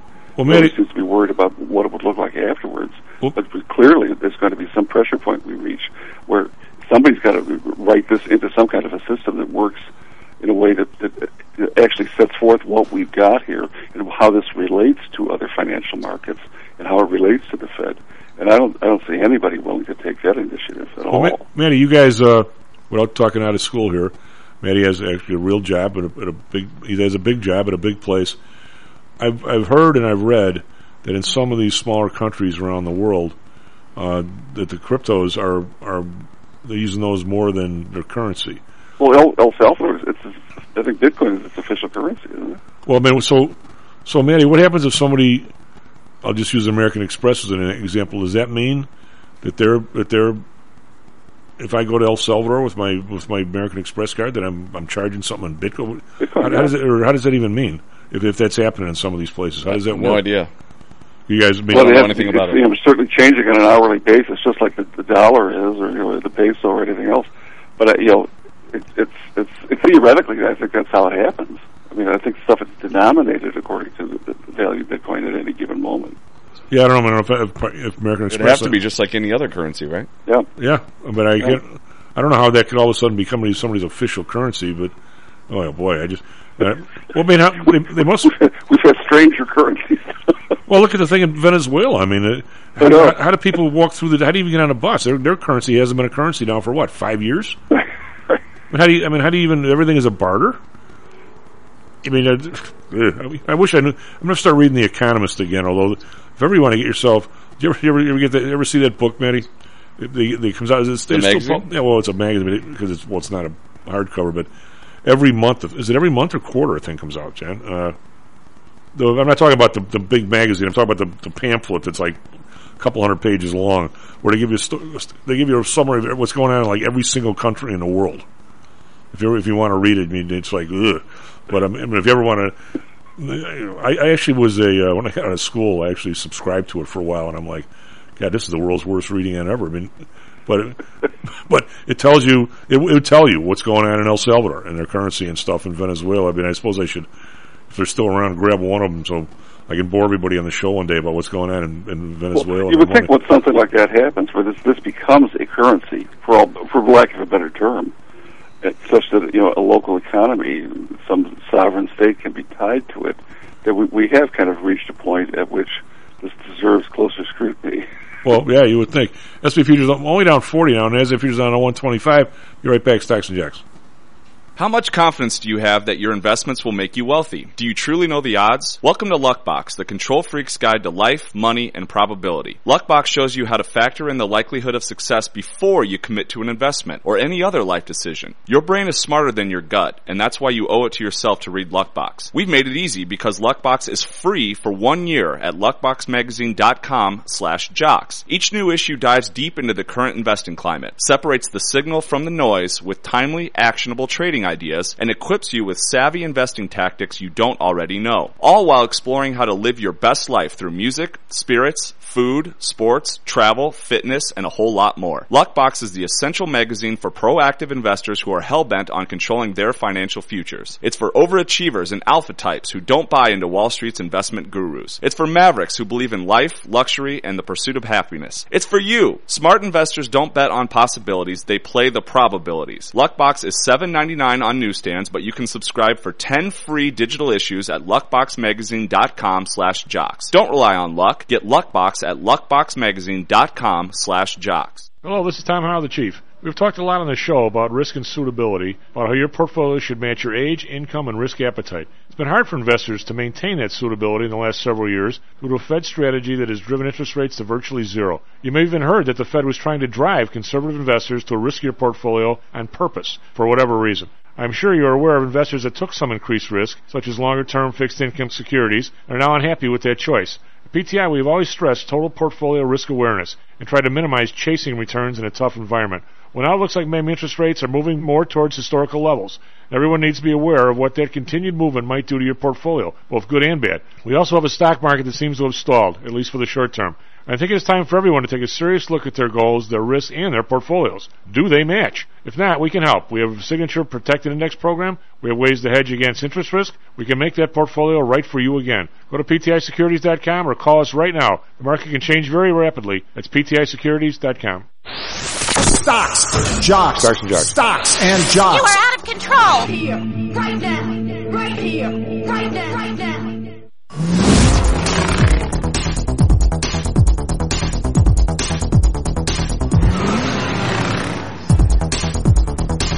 Hello, welcome back to Stocks and Jocks. I'm Tom Allen, Mr. Brent Weber on the board. We have Walgreens. The sales beat expectation as retail growth offset steep drop in COVID vaccinations, man. Even the stock's trading down a little bit. It's down, WBA's down 92 cents, 39.95, so not too bad, but they're down a little bit. We have SP futures down 44, NASDAQ futures down 144, actually better than it was an hour ago. And we have Dow futures down 366, and they were down over 400 a while ago. So we're gaining on it a little bit. We're climbing out of the negatives at least a little bit. DAX down 333, 2.6%. Big move there. FTSE down 143, that's 2%. CAC around down 140, 2.3. So Europe's looking bad this morning. Over in Asia, we've got a mixed bag, actually. Nikkei down 411, 1.5%. Shanghai up 37, it's 1.1%. China, the factory activity grew in June, so they're actually up, but Hang Seng's down 137.6%. Yesterday, we had a Dow up 82, we had S&P down 2, NASDAQ down 3, so a very, very boring inside day yesterday, although the NASDAQ futures probably flew 80 points plus and minus the flat line 6 or 7 times yesterday, just on any kind of perceived piece of news. It races one way and then all of a sudden nothing races the other way. So kind of a nervous but nothing day yesterday. Bonds, we're down to 302 here in the 10-year after we almost got to 4. So we're down 7 basis points today. The Fed, I think, is pouring money in this month. We will see. The Bund, minus 13 basis points, 1.37. Japanese yen, Japanese 10-year, stuck on 2.23. Oil, down $1.29, 108.49. Brent down 91 cents, 115.35. Natural gas down 13 cents, 6.36. RBOB down 13 cents, 3.69. So we should see these gas prices starting to come down. They have a little bit, but they need to come down more. Gold down $13, 18.03, in danger of going below 1800. Nobody likes anything here. Everybody's selling everything. Silver down 39 cents, 20.34. Copper down 8 cents, 3.69. And this might be the danger here. Crypto trading, Bitcoin 19,209, down 917. That's 4.5%. These $1,000 moves now are becoming big percentage moves here, and pressure on all these firms that have any kind of borrowing. This is going to be the story of the day, probably. Matty, what do you got for us? Traffic, weather, sports. 36 minutes past the hour. Good morning once again to everyone out there. Those earlier crashes on the Stevenson are all clear. We had a crash on both sides of the Stevenson down near Lamont in that area, but those are all clear, but we are seeing a lot of congestion on I-55 in both directions, so give yourself plenty of time if you're heading in that direction. Off I-55, we have a disabled vehicle on the Tri-State, I-294. Northbound side, right at LaGrange Road, there's a disabled vehicle blocking the left lane that's causing a slowdown. And then south of there on I-80 eastbound at Ridgeland Avenue, there is a crash that has I-80 backed up to, it says 80th Avenue from Ridgeland. So expect delays on the eastbound side of I-80 as folks navigate around that crash as well. No issues coming in on the Ryan, I-57, or the Bishop Ford. We are seeing traffic starting to build up on the Eisenhower, Edens, and Kennedy, but no accidents to report. Only other crash in the area is out in Wheaton, Geneva Road at Gary Avenue. There is a crash. Weather today, lots of sunshine, warm temperatures, a high of 92 in the city, could be upper 90s further inland. Right now it's clear and 75 degrees downtown. For our Phoenix listeners, partly cloudy with a high of 104 today. Right now it's clear and 89. In sports, Cubs beat the Reds 8-3 last night at Wrigley. White Sox lost to the Angels 4-1. Diamondbacks were shut out by the Padres 4-0. Chief. Some of these individual stacks are, is Nvidia is down another $2. Got Tesla down, Microsoft down. So all those kinds of Apple down $1.57. It's pretty red across the way here. We've got the VIX up $1.27 to 29.42, threatening to go back over 30. A VIX at 30 the week before 4th of July. I don't know when I've ever seen that. I mean, this is pretty relentless, and I haven't really reported, John, for a little bit that you go out, normally. Well, normally, I mean, there's no such, every time's different. So when you say normally, it's kind of crazy. But when the volatility levels, the VIX levels are implied volatility. I'll be accurate. Levels are this high in the near term. You would normally think that they would drop going out, and they're really not dropping going out very much. I mean, it's not like anybody has this huge idea that we're somewhat volatile here with S&P and the NASDAQ futures flying back up and down every day and every other between days, intraday and interday, to be accurate. I don't see anybody saying it's going to end anytime soon, Jan. I mean, it's not like if you go out to January, the implied volatility in the spiders is like a 15. I mean, it's not. It's kind of right where it is now. And it's like there's no end to this. Yeah, and it's kind of, I don't know, you know better when this really kind of developed this way, because this wasn't the pattern 5-6 years ago. Oh, God, no. And, this, whatever has changed in the meantime, I think is, people really have, in every way, have gotten used to volatility sort of spread out along a long timeline in ways they never expected to, and we're kind of ill-equipped to adapt to. We're still doing it. We haven't really gotten our sea legs in a lot of this stuff yet at all, let alone the stuff that's happening in local government and city, crime and everything else. People are still very much like taking their blows and not seeing the end of it, and everything just seems to be unsettled over the long span, and that's hard for people. That takes a real toll. Well, you see it in people's behavior. You see it in just disrespect for just about everything. Nobody believes anybody. I mean, I don't know how you come back from all this. I don't see how who the one person would be that would say, trust me, we're going to knock these problems off one at a time, and come with me on this road. I don't know who that would even be. I mean, a Roosevelt, a Kennedy, and they had their issues. I don't know. There doesn't seem to be anybody even in politics. I mean, there are people I think that were smart enough. I thought Elliot Spitzer was smart enough to actually do the job, but he managed to self-destruct. And he should have known that with his reputation, he had to keep his nose clean, and he didn't. He didn't. So there's one guy that fell out. I actually thought Gary Hart had a brain on his shoulders, but he again, couldn't behave himself when he knows. Once you start pointing fingers at people, they're going to be watching everything you do. I mean, I don't know how you get around that. The irony of that too, Tom, is the Gary Hart situation with the woman in the yacht, the photograph that kind of killed his candidacy. That was all engineered by Lee Atwater. The whole thing, there was absolutely no evidence of any relationship between Hart and that woman at all. But at that point, it didn't matter, because if you can plant this woman on his knee and snap a picture, that's all you need to do. And I would say the same thing pretty much happened with Elliot Spitzer. I mean, they were looking for something to get him on, but they really wanted him gone because he was spilling the beans about the looming financial crisis. And whatever really happened there, whatever decisions he made that were poor or where he was reckless, I would lay it more at the doorstep of people who were pulling strings for just such a thing to happen. Because it came out years later, after Lee Atwater's death, that was completely engineered, totally, a smear campaign against Hart with no basis in fact. But, Atwater agonized about it, but he never came clean about it until people came clean about it after his death. But there's a lot of that, too, these days. And the crassness, the people, you can see it in the turnout in Tuesday's election. You would think in times where people are so put upon, and every corner of their lives has been turned upside down, that they would be looking for political solutions or hearing somebody singing their song and getting out and voting for them. A 20% turnout rate in a time of crisis like this makes me think that people have given up on the political solutions. Well, that's not a good thing. It's never going to happen to Matty Weber or me having the wrong lady sitting on your lap on a yacht. We don't have a yacht. It couldn't happen to us. Yeah, we don't have a yacht, so we're safe. Elliot Spitzer was one of the most hated. There's an odd.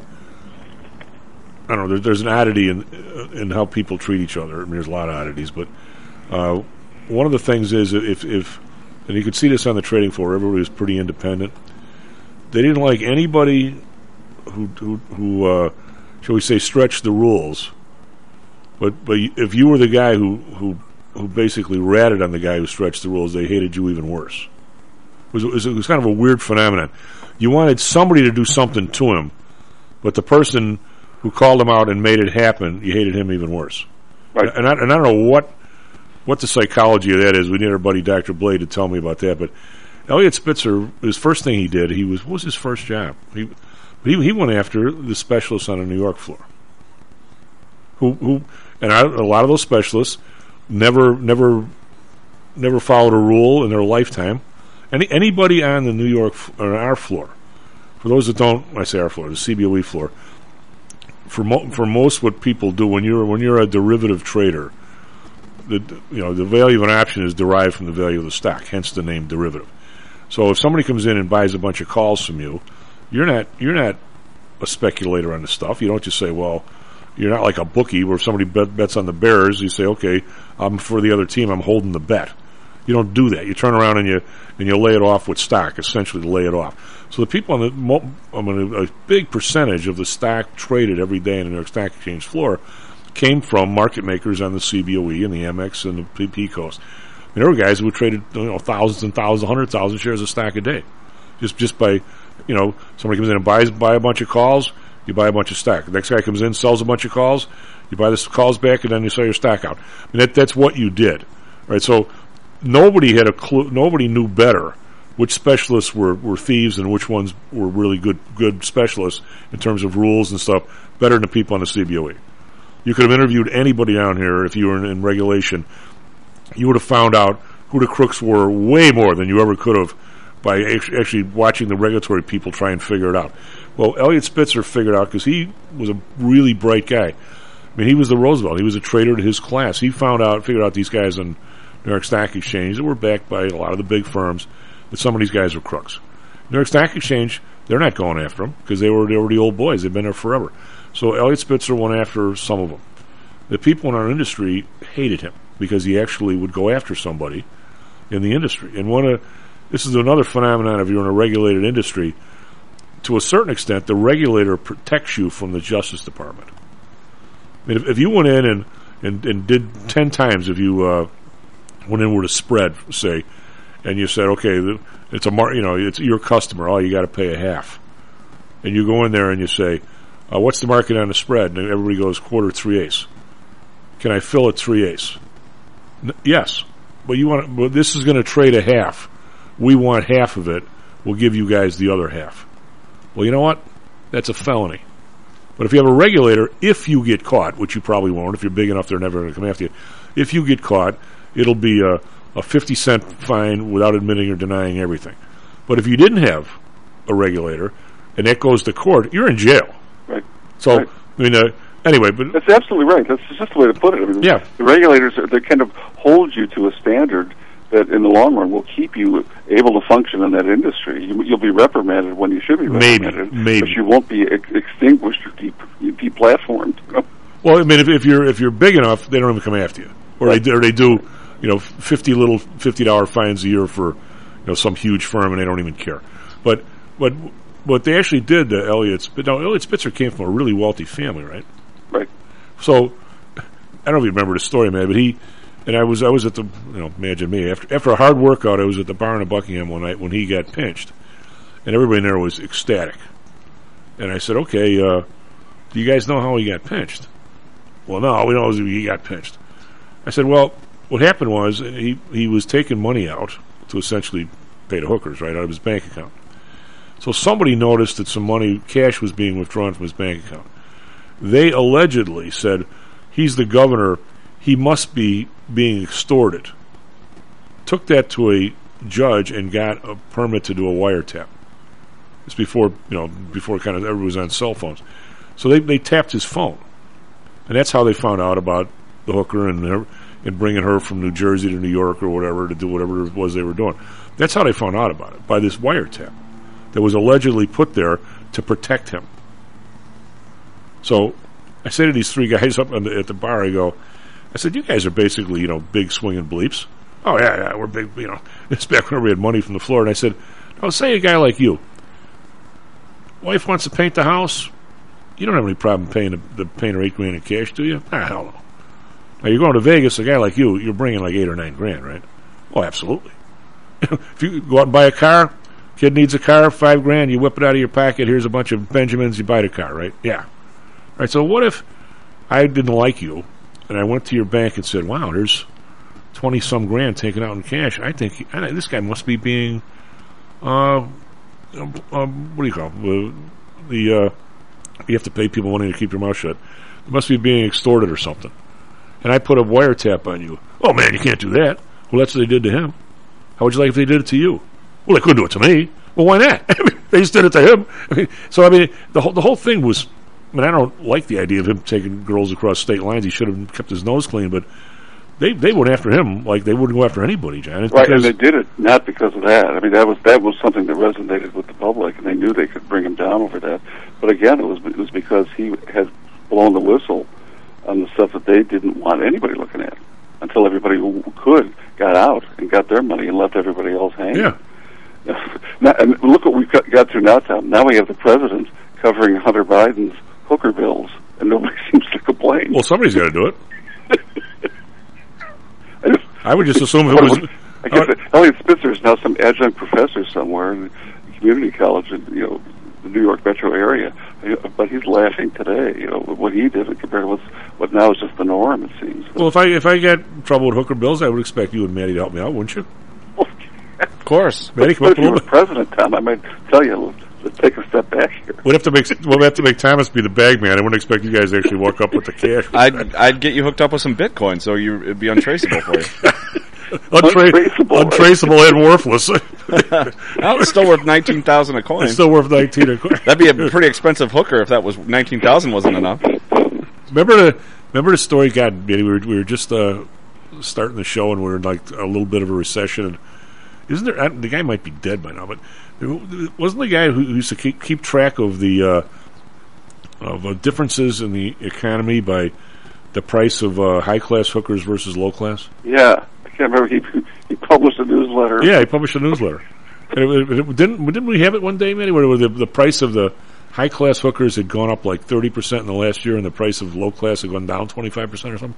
Low class hooker. I mean, what a horrible thing to say, but let's just say what do you call the high class call girls versus the streetwalkers or something? Sure. Actually, I've not even seen it. When was the last time you saw a streetwalker? I haven't seen one in ages. Used to see them once in a while. In Vegas, they're still there. Here, yeah, you don't see them as often, or at least maybe they're not in the places we frequent. Well, when Dr. J and I were doing the show from 5 to 6 on the Score, we'd drive by them every morning on North Avenue. And some mornings it'd be like so hot, and hey, can you guys give us a break? Johnny would, no, we're going to work. Yeah, sure you are, you two idiots. They didn't believe us, but they would, you had the windows open. They would engage and talk to everybody. It was talk about. Well, wow. I'm glad we don't see that anymore. But so, John, not that the other questions haven't been serious.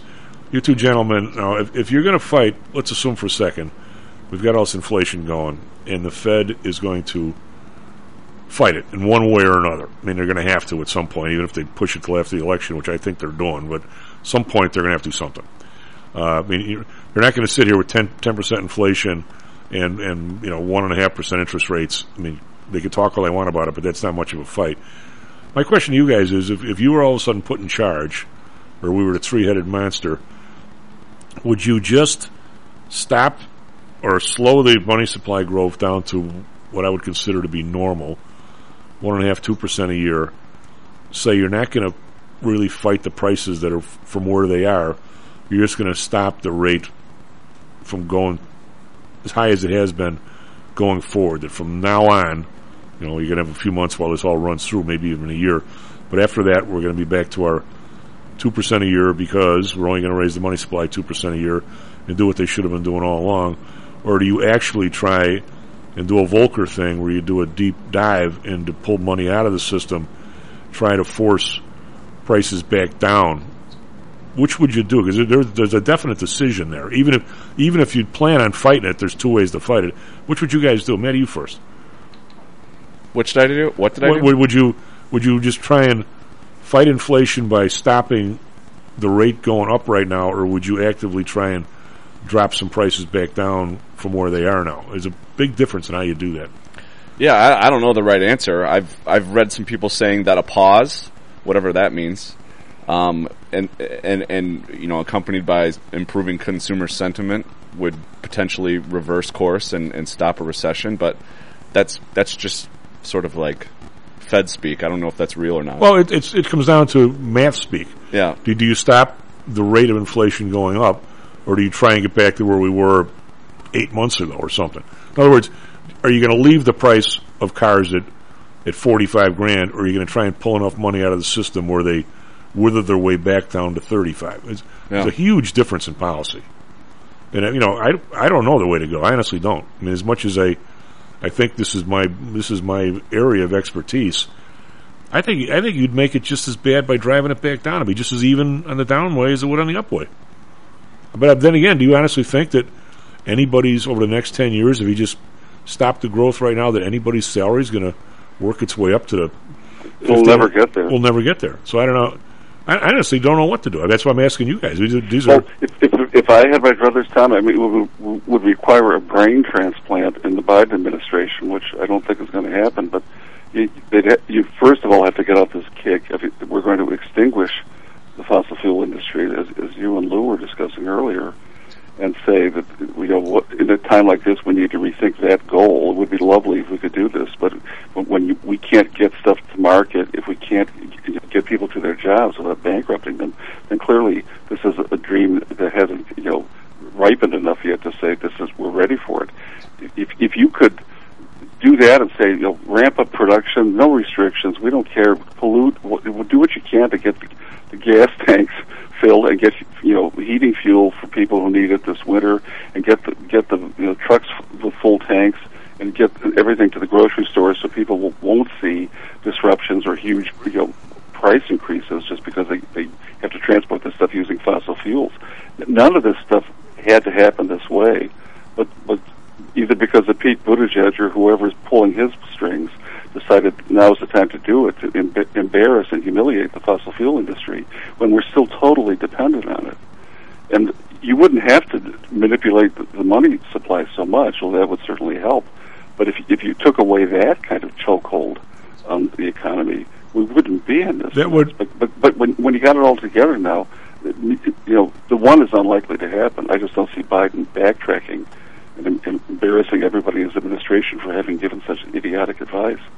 But those kind of bottlenecks, I don't think there's any manipulation you could do with the money supply. Well, Jan, those kind of bottlenecks, it's okay for people. Those kind of bottlenecks, no matter who you are or what party you are, you may, in fact, during your administration, your fault, somebody's fault, just happened. You're liable to get those kinds of bottlenecks. But I can't, it's hard for me. I can't even educate. I mean, you guys are smart people. There's a massive difference between a bottleneck inflation piece, an Arab oil embargo, 2 refineries going down, whatever it is. There's a massive difference between that and dealing with the symptom than there is between an overall growth of money that just debases everything else in this society. And that has been going. What it translates into is if the government, Republican or Democrat, because they've all done it, if they decide they're going to spend more, the minute they decide to not tax for it or borrow it and print it, you've got a problem. Now the question is how big of a problem, and this has been going since '68, really, and the first one was, and the second one has been going since Bush put the war on a credit card. I mean, every one of the last presidents has doubled the national debt by just pouring money into the system instead of taxing for it or borrowing it. So, and what you're saying, and I agree with this too, is that both of these alternatives would require brain transplants. But the one to get us off of this spending without taxing to make up for it, that's a deeply ingrained thing that is less likely to go away. So, philosophically, you could turn on a dime and say we're going in the opposite direction, but it would take generations to get off of this. And in the meantime, there'd be all sorts of emergencies we'd be coping with, where we'd have to revert to this, helicopter money kind of stuff to get us. Well, what it would take is next time Powell's in Congress, and who's ever berating him, Democrat or Republican, and not that he doesn't deserve a little bit of berating, for him to say, you know what, I've had it with this. You've got a bill in the works now, and it's $1 trillion, buddy. You better be willing to tax for $1 trillion because I'm not helping you a nickel. And see that talk about a fart in church. I mean, I'm not giving you a dime. I don't see how that's really what it would take, right? Yeah. Now, but you see that ever coming down the pike? Is George Washington still alive? Abraham Lincoln? Can we clone them somehow? No, but I don't. How could you expect Powell to do that, or me, or you? I mean, you'd have to be a real guy with two big ones to do that. Bigger than anybody we're listening to today, I'll tell you. Oh God, yes, and bigger than I got. I wouldn't want to be in that spot. John, thank you very much. Now we'll be back tomorrow, Stocks and Jocks. What did we learn, Palmer? I don't know, sir. I don't know either. I guess we learned not to do it again. Stocks and Jocks is brought to you by PTI Securities and Futures. Go to PTIsecurities.com. PTI Pro Direct. Trade for as low as a penny per share and $1 per option contract. Learn more at PTIProDirect.com. Nadex, offering an intuitive way to trade the financial markets. Visit Nadex.com. HomeSource Realty. Call Audrey Johnson at 708-349-3456. Hamzy Analytics. Listen to Fari Hamzy every other Thursday and visit HamzyAnalytics.com. ChiroMed. Back or neck pain? Schedule a complimentary consultation by calling 708-403-2727. DAX Research. Tune in for David Andelman's technical analysis on Mondays and Thursdays and call 1-800-821-4968.